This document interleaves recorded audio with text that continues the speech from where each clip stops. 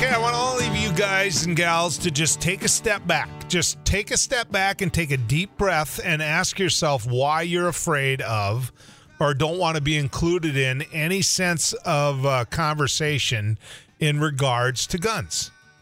Why is your answer, here's the line in the sand, the answer is absolutely no, forget about it. We're not willing to sit down and have any conversation whatsoever in relation to guns. Well, we're gonna right here. Cheryl Biller is a volunteer chapter leader with the North Dakota chapter of Moms Demand Action for Gun Sense in America. Cheryl, good to have you back on News and Views. Thanks for having me, Joel. How many people do you find that are exactly like I just described, not willing to even broach a conversation? About a third of the population, I think. They're not even willing to talk about it. Yeah. Well, it's not that they're not willing. It's too uncomfortable. Okay. And then what percentage of the population is locked in to where they won't even have a conversation about the what ifs? What could we agree on? Another third, and sometimes they don't want to have a conversation. They want to talk at me, but yeah. So right now you're above 50%. Yes. Okay. I just wanted to point that out before we start, because that's why we're having the conversation here. Now, Cheryl, obviously the gun violence that happened in California, when I say California, it's like we're singling out a state when in fact this has been happening nationwide already in 2023. Describe to people what Moms Demand Action for Gun Sense in America is. We are a grassroots movement of volunteers who are moms, but aunts like me, dads, gun owners, students, all kinds of people who think that we can and we should do better about saving lives from gun violence. And when you were in high school, you didn't think this was going to be something you were going to spend time doing. Describe to people why. Why you're doing it now is how I should phrase that. Yeah.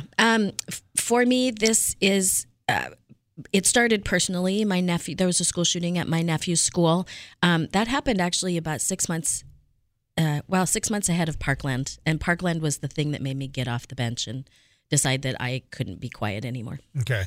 So let's use one of the shootings in California as an example, because there are people who will look you in the eye and say, look, it's not the gun's fault. It's the individual behind the gun. It's their fault. That's a hard thing to argue against. Describe to people what you say when somebody tells you that.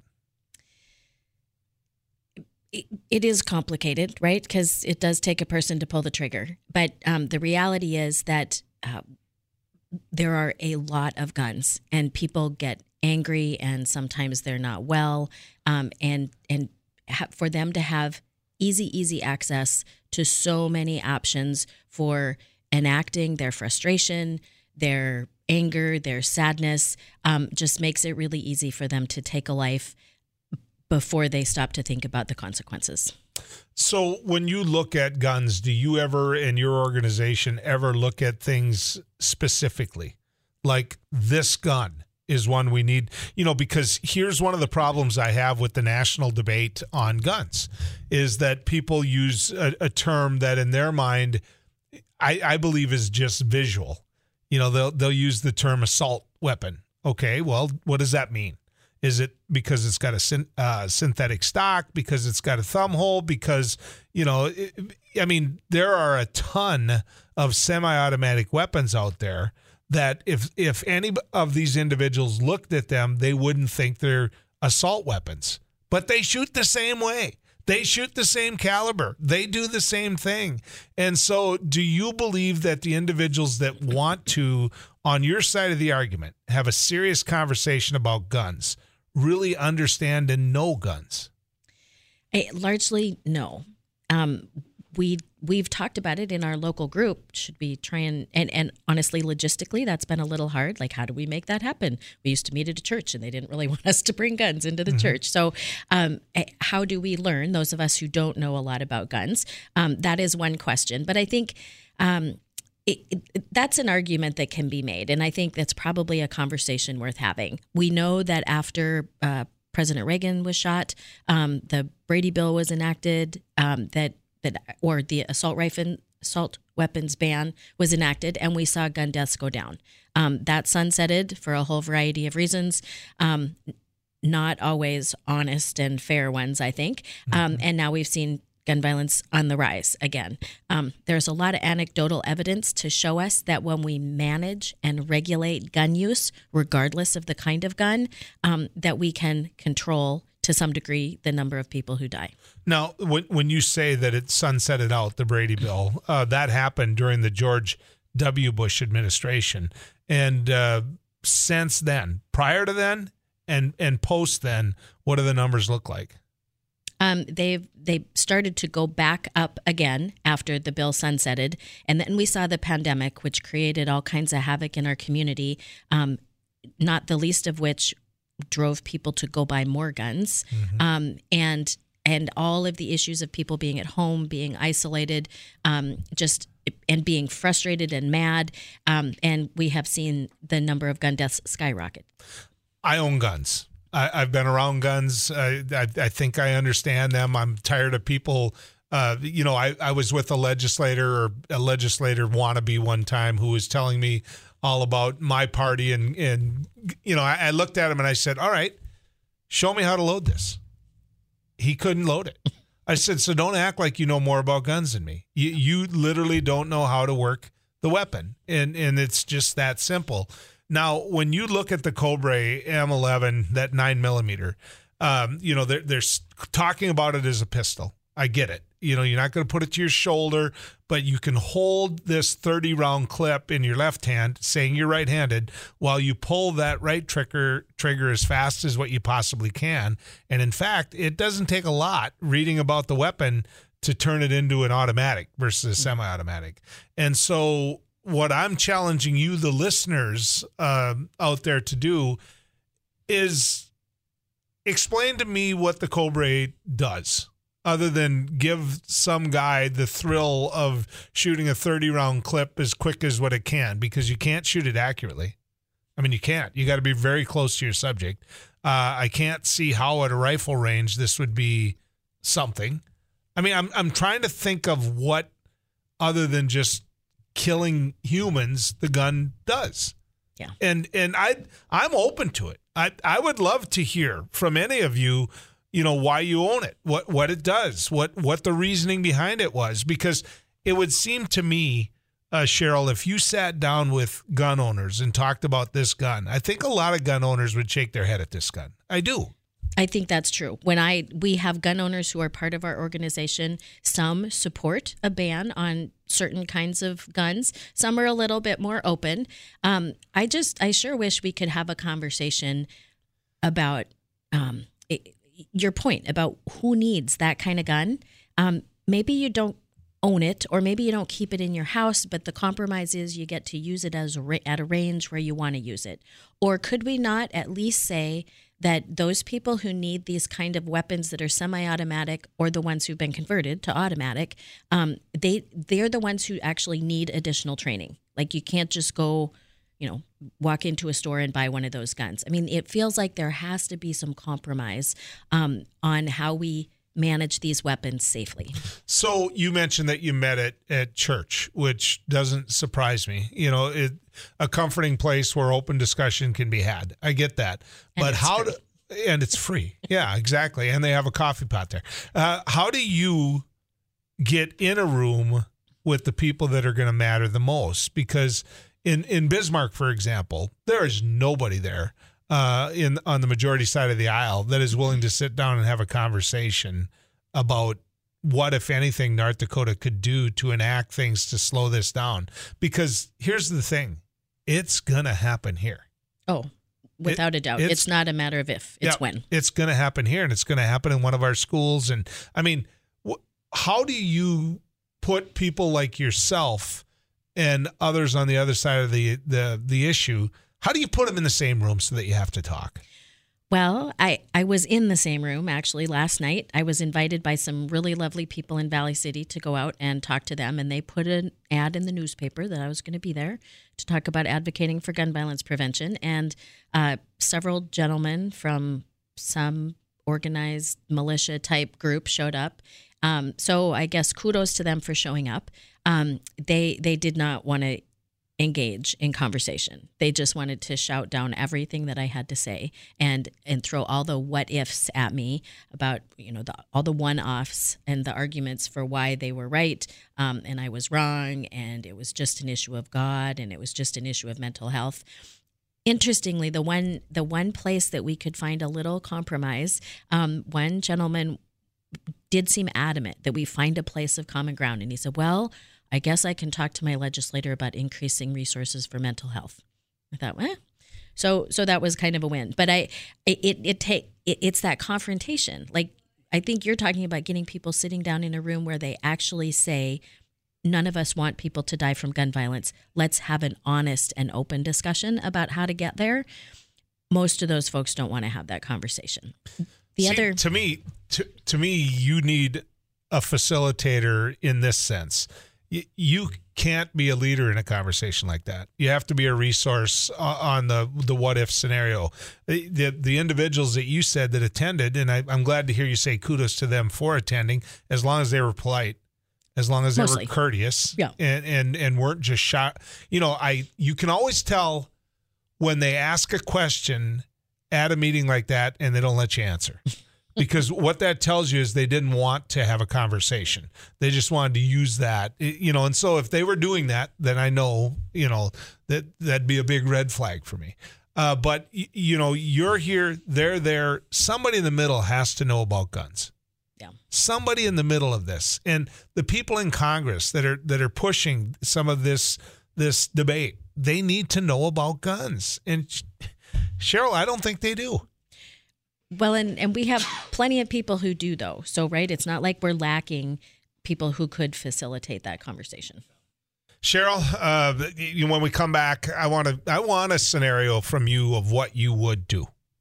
What if in a perfect world, I don't want you to have to name guns or ammo or clips or anything like that. I just want examples of what you think needs to be brought to the table to be discussed. Okay? All right. Hang with me. Obviously, folks, you're seeing it. You're seeing it in the news. You're seeing, the gun violence is exploding. It's been exploding for a while. And if we just ignore it and aren't willing to look at what other countries do, other free countries where there are guns, there are sportsmen, there are individuals that like to target shoot, there are individuals that want to be able to defend themselves. What are they doing different?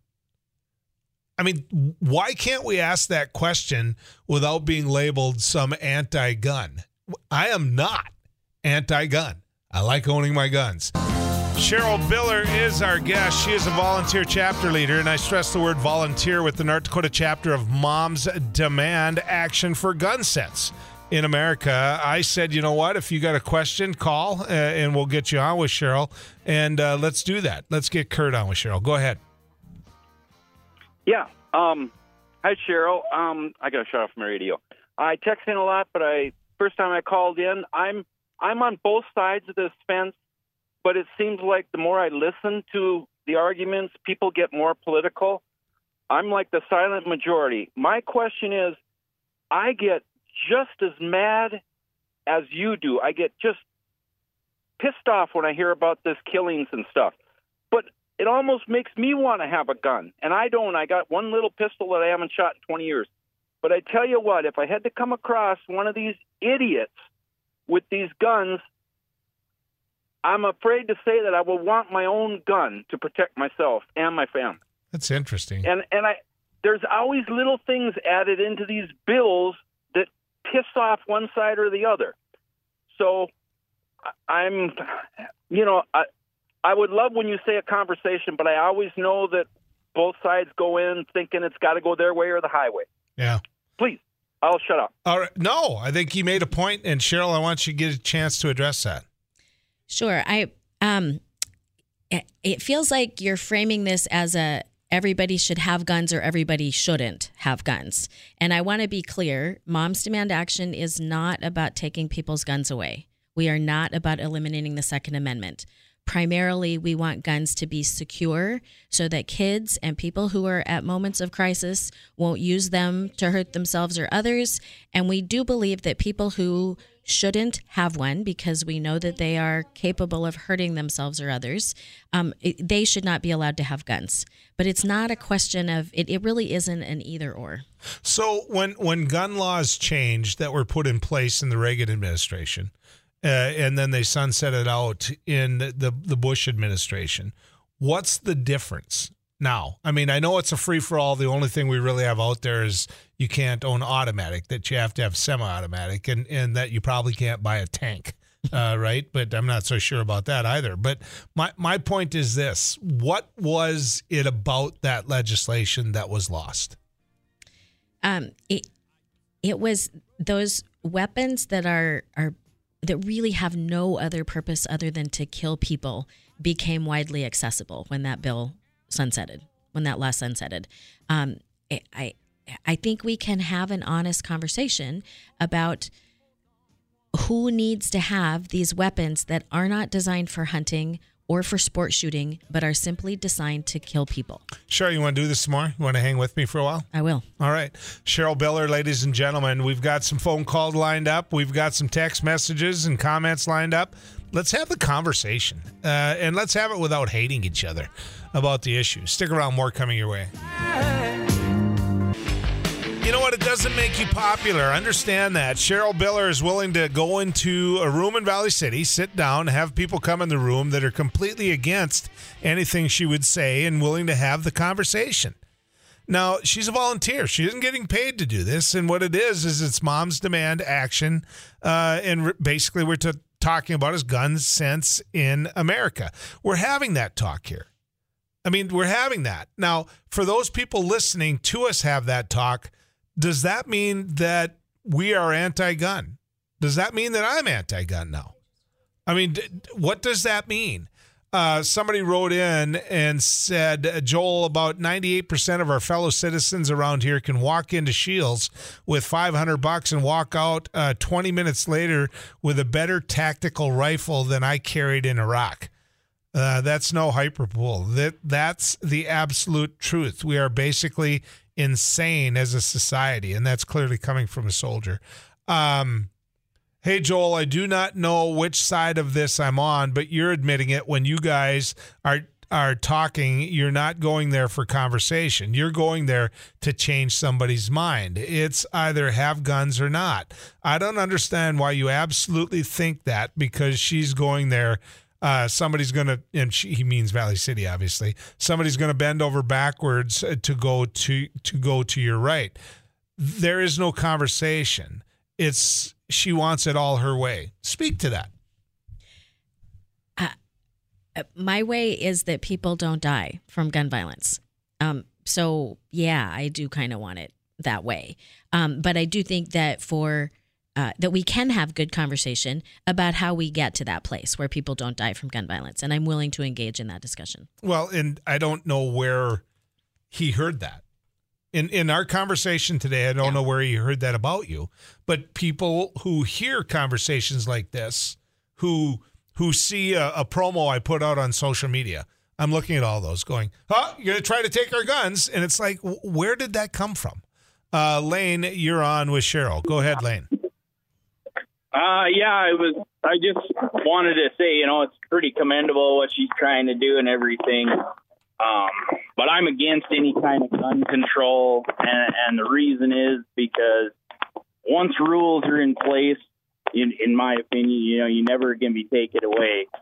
So if we put like your plan with them five new rules or whatever, you don't leave the store with a gun the day you pay for it and all that. If you do all that and we still get these school shootings or mass shootings or whatever, what are you going to take away next? If you really wanted, in my opinion, to find out if it's going to work, maybe, get these bills and everything and have an expiration date on them, because then if it does work and the data supports it or whatever, maybe more gun owners would be on board with it, because I tell you what, I don't want to give up any of my gun rights for fear that more will be taken, years down the road. Okay. Lane, let me ask you in terms of what maybe there is out there, right? Would you ever agree that an 18-year-old shouldn't be able to walk into a gun shop and leave that day with a weapon? Well, no, I wouldn't agree. I mean, if they can, I think, 18-year-olds, if they can go in the Army and they can go and fight, and they ought to be able to drink. And if you're grown up at 18, well, then you're grown up at 18. And if you're not, change it to 21, I guess, I mean. So let me ask you another one, Lane, that I always think of, which is, should anything ever be looked at in terms of the size of a clip? No, I would say no, because then if you take away the size of the clip, then in my opinion, later on down the road, you're going to say, well, then no semi-automatic, firearms of any kind, and then it's going to snowball into no only single shots, and you see where I'm going. It's the little bits are taken away at a time. They don't come and do the whole thing, and that's why I say, maybe if there was a bill or a rule that had an expiration date on it, more people would be willing to do it, because if it doesn't work, then it goes away, So let me ask you this, Lane, and I don't know your age. I just know that I grew up buying guns in the era of the Brady Bill. Okay. So, I was an adult by the time I was 80, or in the 1980s, and I owned my first gun in the 1970s. That being said, in that time, between when the Brady Bill was enacted and the George W. Bush administration let it sunset out, I don't remember losing any level of freedom or control. And I don't know your age, Lane. I don't, but I'm 35. Okay, so you were buying guns in that era. You were. So what control didn't you have in terms of gun ownership prior to the Brady Bill grandfathering out? I guess I really don't have an answer for you on that. It's just, my fear is if you make a rule that takes just a little bit away, then the next rule is going to come along and take just a little bit more. Yeah. And then the next rule is going to take just a little bit more. So in my opinion, I really couldn't say what control I didn't have, but that's my fear. And I think that's a lot of other gun owners here. And, it's a big problem. I know it is. And something does need to be done about it. But like I said, no matter what, I'm going to be against all gun control unless there's some sort of an expiration date. Yeah. Because then if it doesn't work, it would go away. What if it does work? Yeah.